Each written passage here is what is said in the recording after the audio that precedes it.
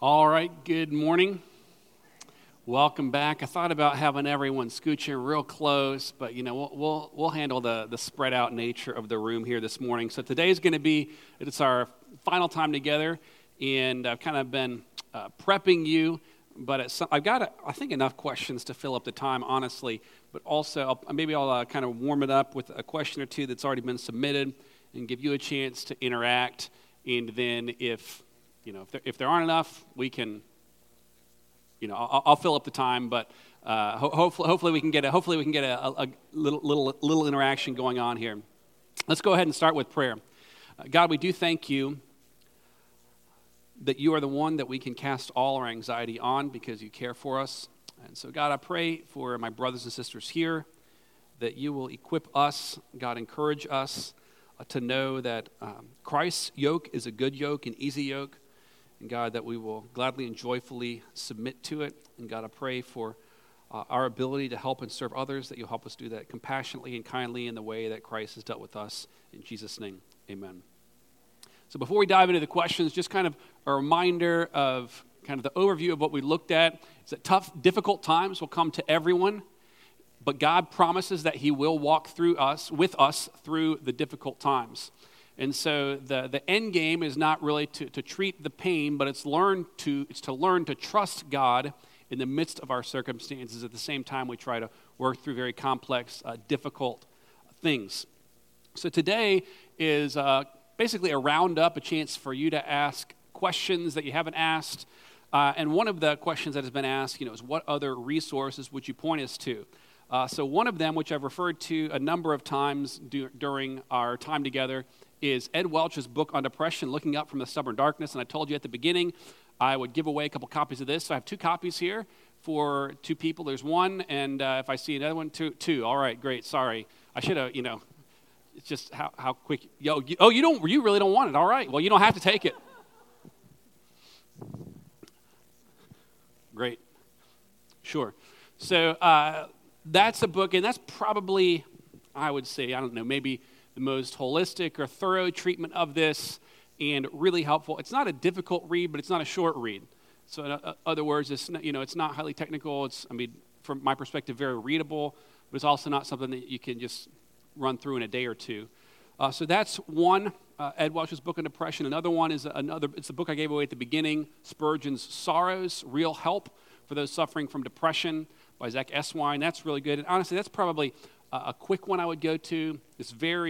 It's super readable, super conversational, and it's relatively quick, even in comparison to the book I just gave away. So Spurgeon's Sorrows, one that's been around a long time and is readily available by Martin Lloyd-Jones, Spiritual Depression, Its Causes and Cures. So that one is helpful as well. And another one that is not on depression particularly, but can be helpful with the kind of questions you may run into, is Walking with God Through Pain and Suffering by Tim Keller, which just kind of looks more broadly at how we deal with suffering biblically. So those would be some resources that you could look through. And if you have questions about any of those in particular, I'm happy to answer those in a second. I'll maybe just kind of prime the pump with a couple of questions here, and then I'll throw it to you if there are further questions related to anything that we've talked about. And if you don't, I just got a list I'll keep working through. So, but I want to give you an opportunity to interact. And also, for the sake of anyone listening, I'll try to repeat what you've asked, because sometimes what you say doesn't necessarily pick up on the microphone for anyone who may be watching or may hear it later. So one question is, can you pray away depression? And that's a complex question with a complex answer, which is that prayer should certainly be a part of any spiritual battle. Pray without ceasing. You arm yourself with prayer. And so in terms of anything that we're struggling with, sinful or otherwise, prayer is an important component in that, and it's an important part of a strategy. However, it's not as simple as merely praying. In fact, if we look at the example of Christ in the garden, maybe his lowest point in Gethsemane, pleading with God to remove the cup that he was about to drink from him, did God take that away? No, he didn't.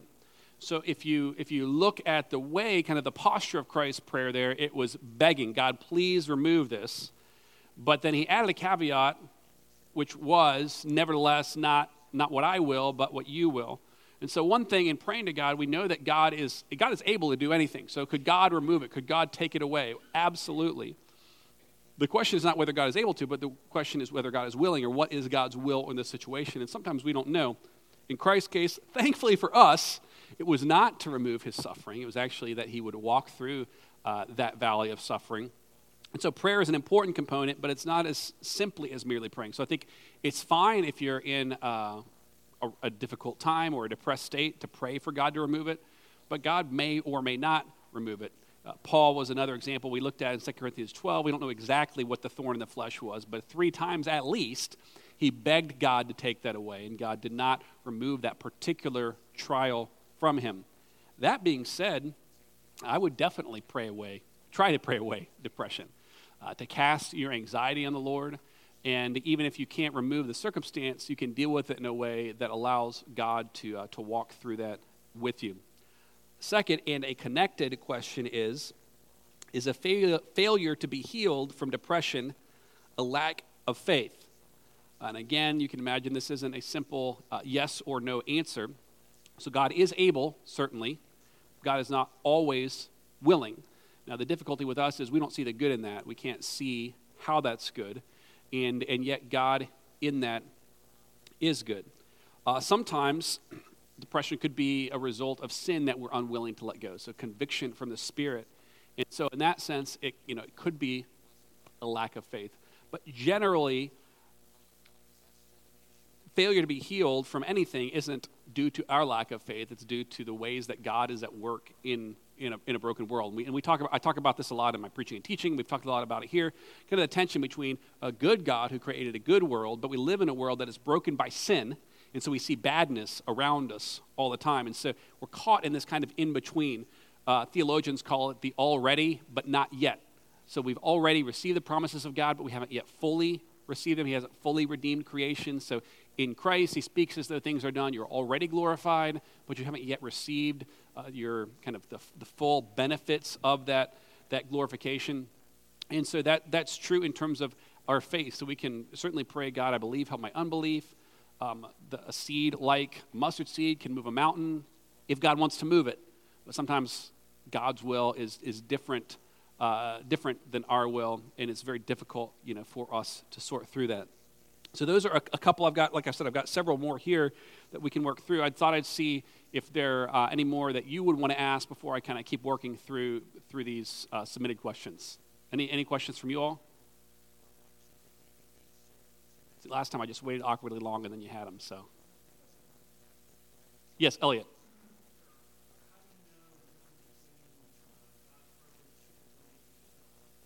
That's a great question. How do you know the difference between God's purpose in something and if you're doing it to yourself? I would say one is to be part of a community of faith. So it might be, a husband or wife, someone who can help you, but may not be someone that close, but someone who can help you discern at some level, what's self-inflicted versus what is the sovereign hand of God in ways that you can't see. Sometimes that, as in, you lose a loved one and it brings on deep grief or anxiety. So it's obvious. Other times it's less obvious. My experience in working with people who are struggling with this is it's typically not obvious. Sometimes it is, but often those who tend to be melancholic or more prone to this, it's not obvious. So at the beginning we talked about the flow of your life. Sometimes it's toward anxiety or fear, or sometimes it's maybe toward pride or overconfidence. And if the flow of life is here, people respond to things differently. So I would say ask other people. Secondly, is there anything clearly that God says in his word? So for instance, if a man commits adultery, he loses his family, he experiences grief because of that. Well, at some level, they're, very obvious cause and effect. Often it's not that clear. Pray for wisdom. And then sometimes, it's some of both where, you can say in that situation I just mentioned, you can repent, clear your heart before the Lord and before people, but there's still consequences.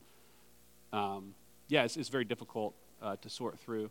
And the good thing is that those who struggle with this tend to beat themselves and kind of self-inflict, which makes it worse. Any follow-up question to that?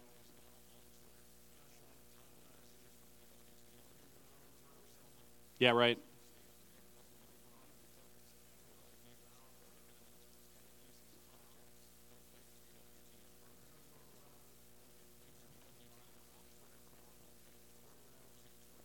Yes. Yeah, I said, sometimes we're our own worst enemy and kind of beating on ourselves. I'm not repeating that for you, but just for anyone who didn't hear. But yeah, absolutely. And that kind of gets to Lloyd Jones is the one who said you need to preach to yourself, not listen to yourself. And it's really difficult, in the midst of that. Sometimes we end up listening to ourselves, but sometimes we need to preach or teach ourselves the truth of God's word. And sometimes that's why it's good to have other voices around us kind of speaking into that. Ron? Mm-hmm.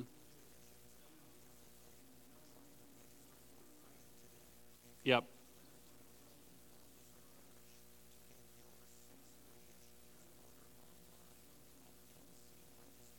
for sure. Yep, for sure. Yeah, isolation feeds, well, any kind of sin, and certainly depression and anxiety, and maybe sins connected to it. I sometimes when I use terms like you need vulnerability-based trust, so people that you can be vulnerable with safely, and then also we need to be intentionally intrusive into one another's lives. So you gotta have permission to do that, but it's kind of ask questions, penetrating questions of someone, and don't do it to someone you don't know, because that's just uncomfortable, and there's not that level of relationship. But with a few people, it's good to have that level where you can really see how someone's doing and maybe have permission to ask kind of intentionally, lovingly intrusive questions, not getting up in someone's business, but when you have that relationship with someone.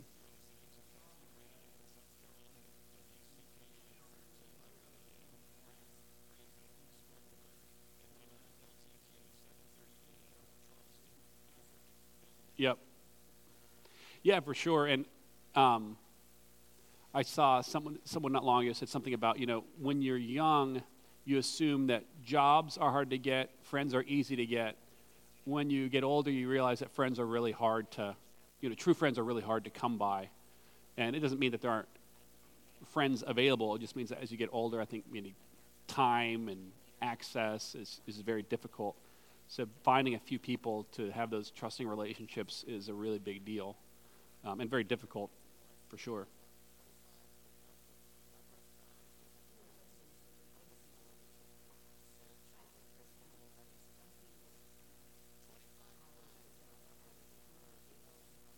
Right,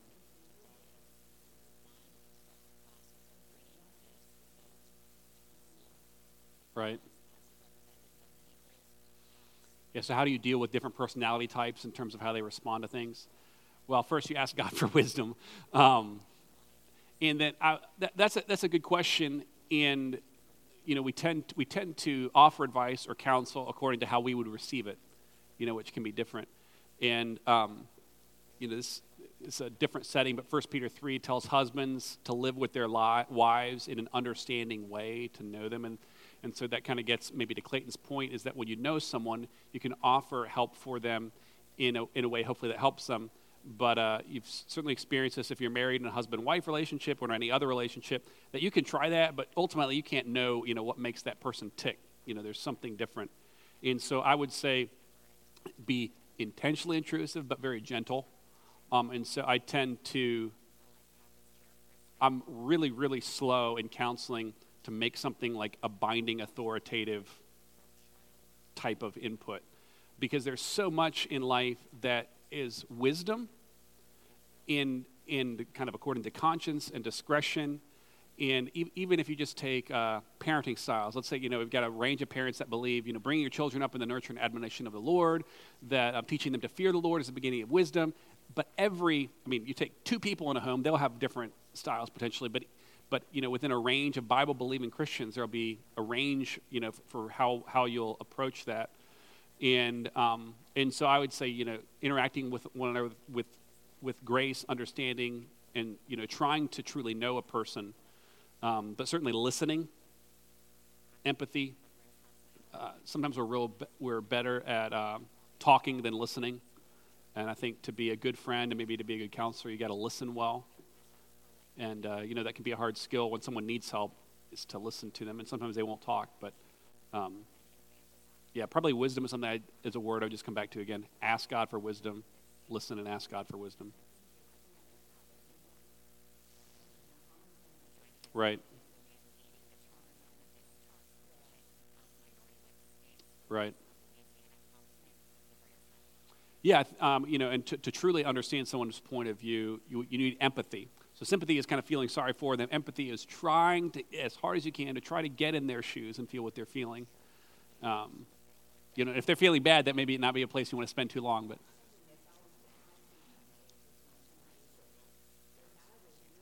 right. Right. Yeah, if I were you, those are kind of famous last words, right?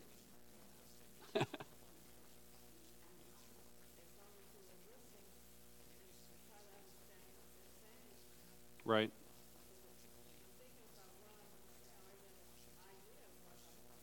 Yeah. No, it's certainly one of the hardest things is actually listen to someone and not think merely about what you're going to say. And you know people like this. You're in meetings or you're in a conversation with someone, and they're not listening to you. They're always thinking about the next thing they're going to say, because sometimes it may not even be regarding what you're asking about or talking about. But the other thing is, I'm thinking, ironically, in a situation like this where I'm trying to think of answers, can be a little bit tricky. But that's certainly one of the best things. And sometimes people just need someone to actually listen to them and to hear them, and that's, the most encouraging thing. I can be a verbal processor, so sometimes, I'm thinking through something, and I don't even need that person to respond. I'm really just kind of working through it verbally. And so sometimes, that's what people need, is someone who can actually hear what they're saying or thinking, so it's good. Someone else? All right, I'll go with another one here. Do you think social media has anything to do with the increase in antidepressant prescriptions over the past few years?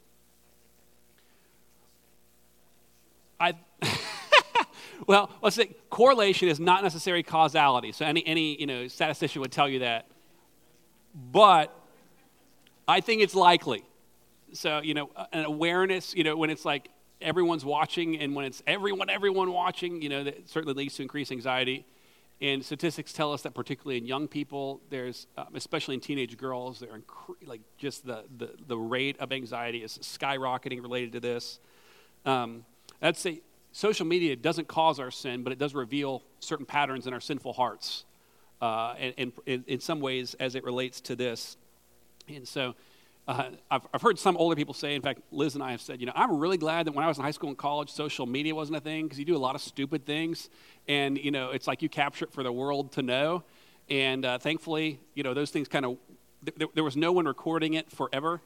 In fact, I was talking with a guy recently in town who was applying for a job, and he was interviewing, and he went through this, and then after the interview, the man interviewing him said, "You realize on your Facebook page you have shots of you mooning someone in college."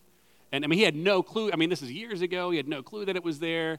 And he said, you ought to remove that. And I don't know if he got that job or not, but in that case, it was nice that the interviewer actually told him. And so I think it is likely that social media is connected at some level to the anxiety that we're experiencing. But the question is, how do we engage with it in a way that is God-glorifying, word-centered, and doesn't control our lives? But so even though correlation isn't causality, I do think it's likely that there's some level connected to that, and statistics tell us that in young people that is particularly true. Another question.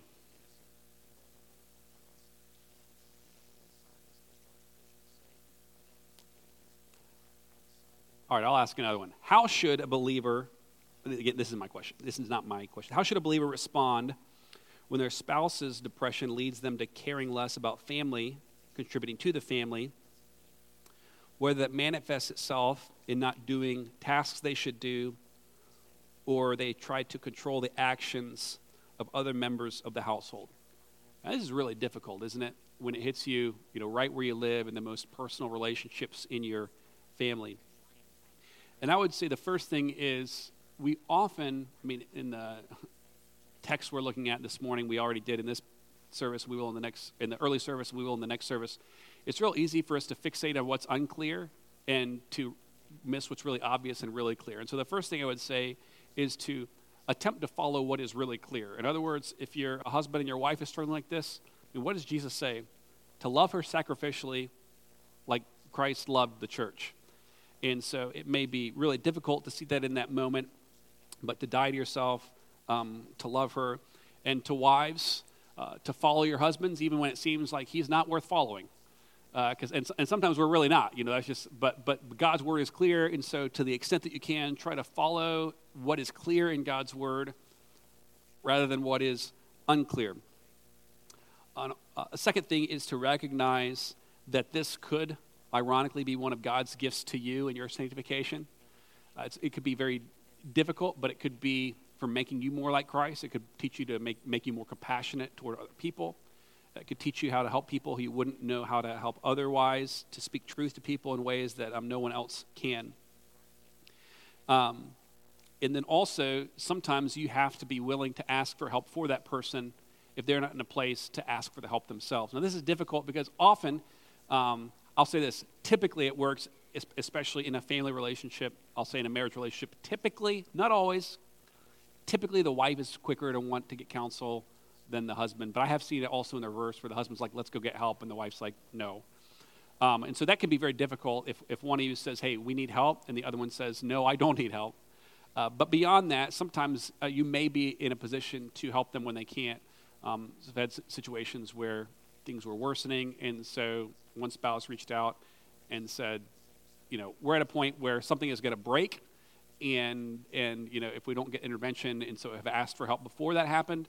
And so sometimes you could be willing to ask for help, and sometimes you can ask for acceptable help even if it's not the real help that you need. So you can't share maybe the deepest burdens, but you can help that person get help. But certainly when it hits us, in our closest family relationships, it is very different.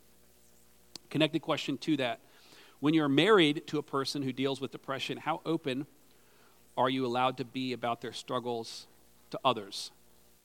And that's difficult because certainly your most committed, your covenant relationship is to that person, and yet you may need help. And so I would say be as open as you can be in a way that affirms or builds up your spouse. So in other words, don't be fake or pretend. But a lot of times we interact in a way that actually harms that person in the midst of their difficulty. So be as open as you can in a way that affirms that person. So don't embarrass him or her, but don't needlessly cover up. All right. Other questions from you? Ian.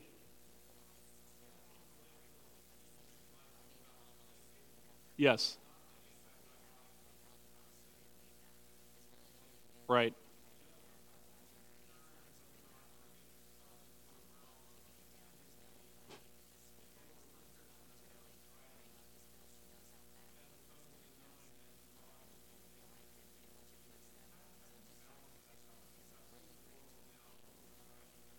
Right. How do we know if we're being overprescribed or overmedicated? First, this is not going to shock you. Pray for wisdom.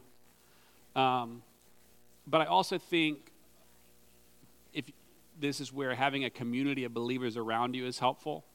So other people that you can talk to, as in, so the medical professional you're talking to, they have an agenda. And it doesn't mean it's an evil agenda, but they have a way that they're looking at this and a way that they can deal with this, which is not holistic typically. Just like a pastor can't prescribe medication, that person typically isn't in a position to serve your soul in the same way that a spiritual or biblical counselor could. And so I would say, first, pray for wisdom. Secondly, don't ever, typically we get into a spot where we assume, and, it just becomes kind of the status quo, and we're locked in. And then, ask other people to speak into your life to help you prayerfully evaluate it.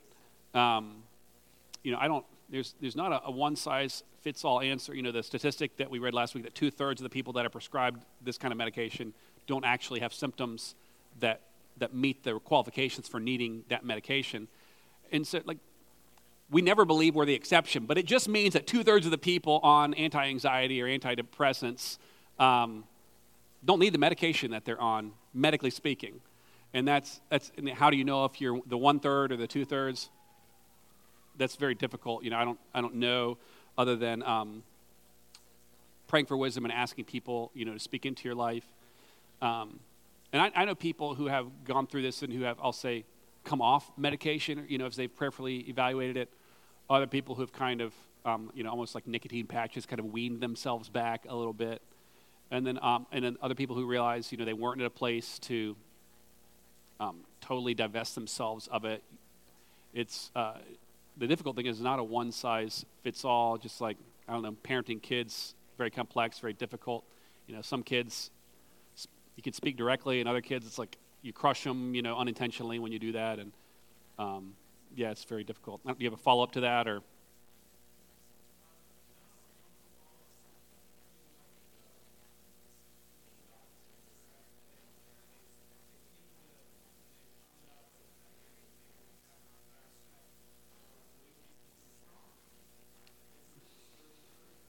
Right.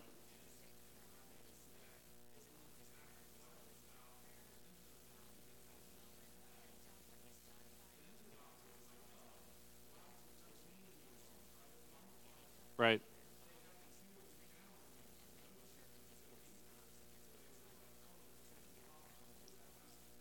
Right. Well, they're trained to look at it a particular way, and I don't mean this to be disparaging. I'm a pro-doctor guy, as in I'm not like, I have friends who are like, doctor's the last resort. I don't feel that way about life. I'm thankful for them, and I generally, I'm thankful for drugs when they alleviate the symptoms that I'm experiencing when I'm sick. But I also think, they have a perspective, and especially if they don't know the Lord, they aren't in a position to address it in a way where it's a complex issue. They have kind of a binary, it can be very difficult, for sure.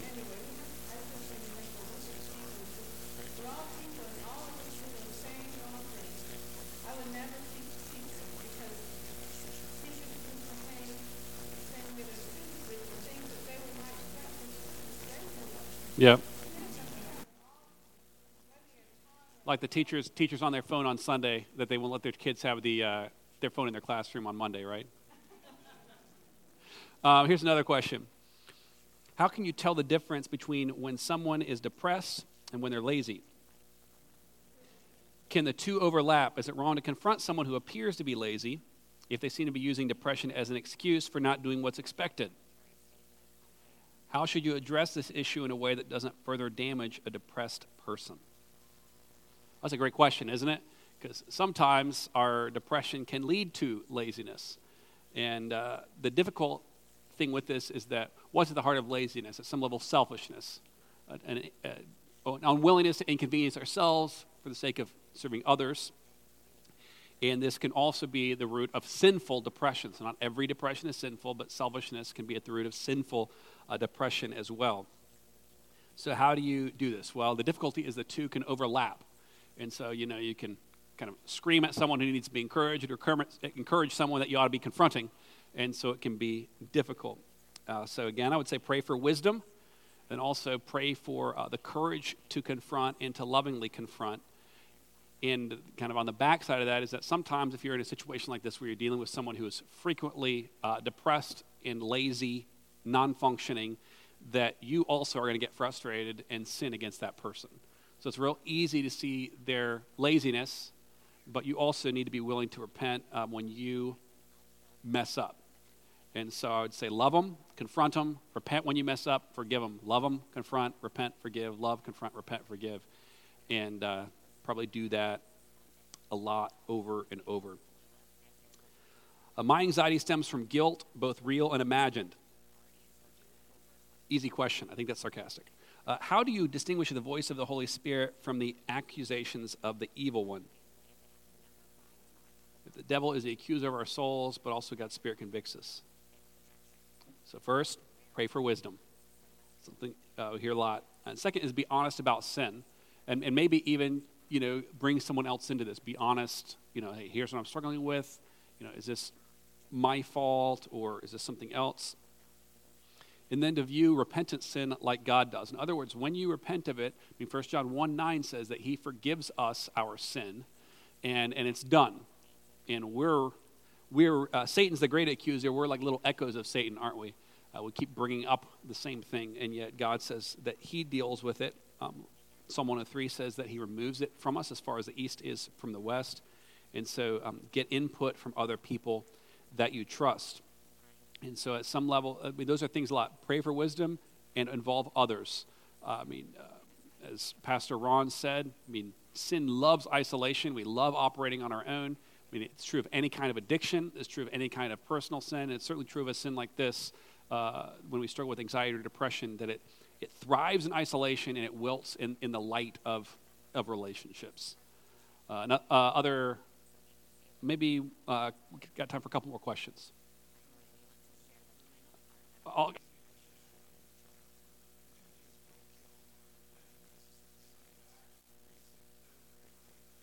Yep, that's good. I'll also add as a caveat to that, probably in here generationally, not as much, but in younger generations, I've kind of seen an overcorrection to that, where it's like authenticity is telling everyone about everything that you've ever done, which can be uncomfortable, particularly in mixed small groups or something like that, where people, sin that's best dealt with and should be dealt with in a relationship maybe ought not to be dealt with, with equal knowledge of everyone, involved.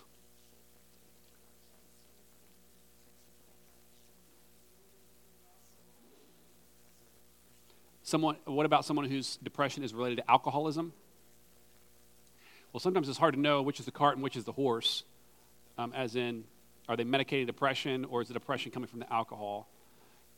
And so I would say, like anything else, pray for wisdom, try to understand the root causes. So sometimes alcoholism can lead to depression, or sometimes our depression can drive us to substance abuse.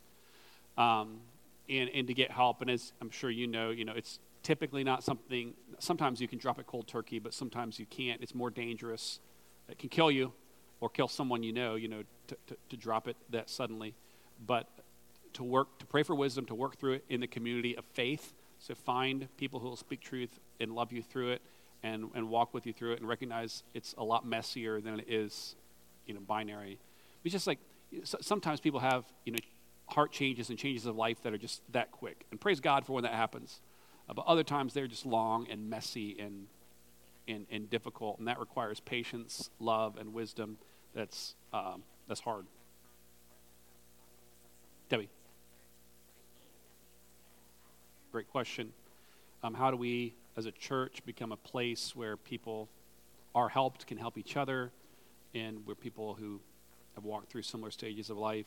And one thing that we keep saying over and over again is that the nature of this is that you feel it loves isolation, and sometimes you feel more isolated even than you are. Sometimes there are people around us who are willing to help, but we feel judged, and so we don't ask for help. And yeah.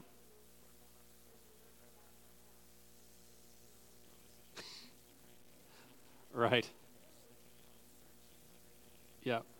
I think certainly a culture of grace, of people who understand that we're all sinners, and that person's sin may not be ours, and so we're quick to judge. We tend to be easy on ourselves and hard on others when the gospel teaches us how, like Paul said, he's the chief of sinners. So to have a big view of our own sin and a small view of someone else, kind of like the beam sticking out of our eye and the speck in someone else's eye. We tend to see the speck and think it's a beam. So I think that's true, and I think also you're right, sharing with trusted friends. Ron.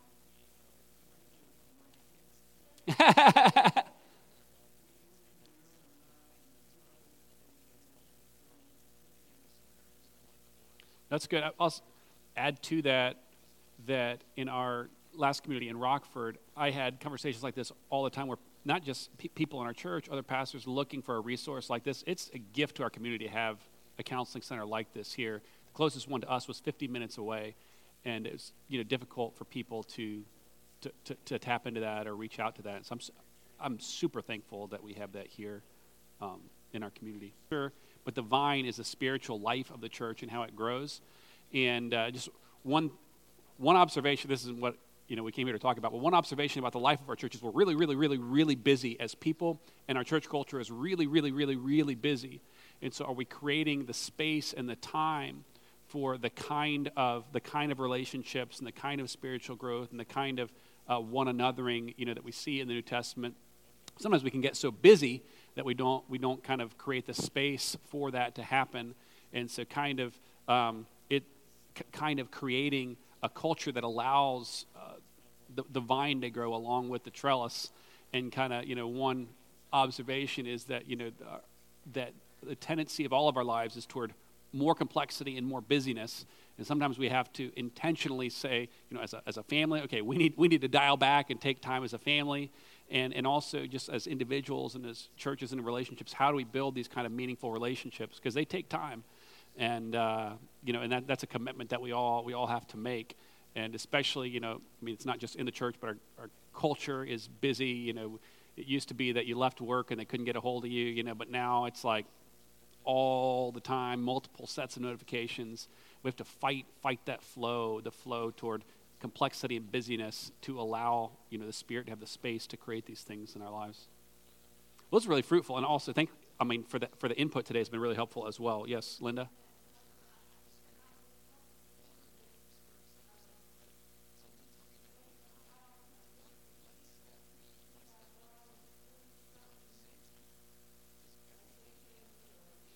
So the depression list, the alcoholic list, make them wear a badge. I'm just kidding. Sure. Oh, to help. Mm-hmm. Right. Yep. That's good. Yep. So an internal list. Yeah, okay, I misunderstood you. I don't know if everyone will sign up for that list, but right.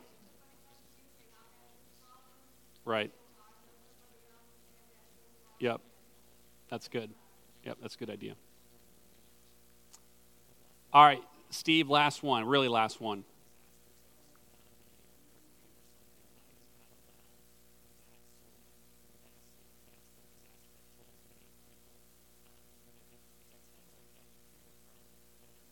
I'm sorry, with this water right here, I can't quite hear you.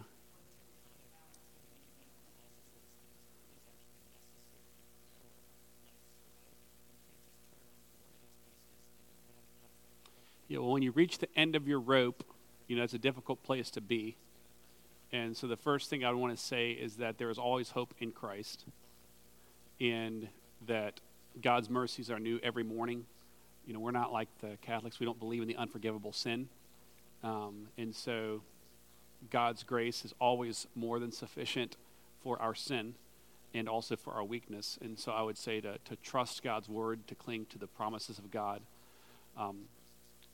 Secondly, to not assume that you're okay, but would be to get help that can be some sort of ongoing help. If you're on medication and you're at the end of the rope, I would say that is not a time probably to evaluate today whether you should just cold turkey stop that medication. That may be something that in a process with a community of faith and with good Christian counselors that you look at, but that wouldn't be something I would say, that wouldn't be first on my list. And would begin to try to understand what your experience is, kind of the tail end of a series of events that have led you there, is to try to help someone work your way back. Sometimes counselors call it peeling an onion. You get layers of the onion, and maybe those layers make you cry, but somewhere down in there, there's, you got to get to the heart of the matter. And so, but definitely not walk through it alone, but to find someone or someone's trusted, that can help you walk through it. And I would say as a church, we would want to be a church culture that would help people that way. And I'll say as pastors and as staff, we would want to. And since I've come, we not only have as a staff helped people, when we have sent people, to the Low Country, the counseling center, or other counselors, because sometimes with time commitments or there are professional issues that there are other people, you can be a generalist. That's not the same as a specialist. And so sometimes getting that specialist help can be really helpful as well. But I would say as a church, we would want to do whatever we could to be a part of that, to help that. We think those things happen best in the church, but that doesn't mean that they happen only in the church. And sometimes nonprofits or other kind of specialist organizations can help with that. But our desire would and our commitment would be to do whatever we can to help, and then also to pray for the Spirit's intervention. But I would say don't walk through it alone. To believe that there's hope in Christ, and to reach out to people for help can certainly be us as a church, as a staff, or if there are trusted people here. But we would certainly want to get that person the help that they need, whatever that is. It's a very difficult and lonely place to be. And I would say to someone in that place, if you're at the end of the rope, to know that there is hope, to know that God knows what that's like. Jesus has been tempted in every point just like we are, yet without sin. But he did that so as a high priest, he can sympathize with our weakness. He knows what it is to walk through, but he also made the way through his sacrifice for us to follow him. And he's given us power, Romans 6 says, over sin that we have through faith in him that isn't ours apart from him. But certainly, if someone is in that situation, we would want to do everything that we could to help that person. Mm-hmm. Yep, it is. I mean, sometimes it just feels easier to end it. Mm-hmm. Yep, for sure. Oh, God, we do thank you that you know our frame. You remember that we are dust. You have compassion on us, like a father has compassion on his children. And God, I thank you that when we don't know what to pray for, that your Spirit intercedes for us with groanings that are too deep for words. And so, God, sometimes our pain feels too deep to express. So, God, I pray that you will give us hope first in Christ, confidence in your Spirit. God, I pray that you will help us not fight these things on our own or in isolation, but with the power of your Spirit and in the community of believers through our local church and through other help and access available to us. God, thank you for my brothers and sisters here. Encourage them in your power, I pray, in Jesus' name. Amen. Thanks for coming.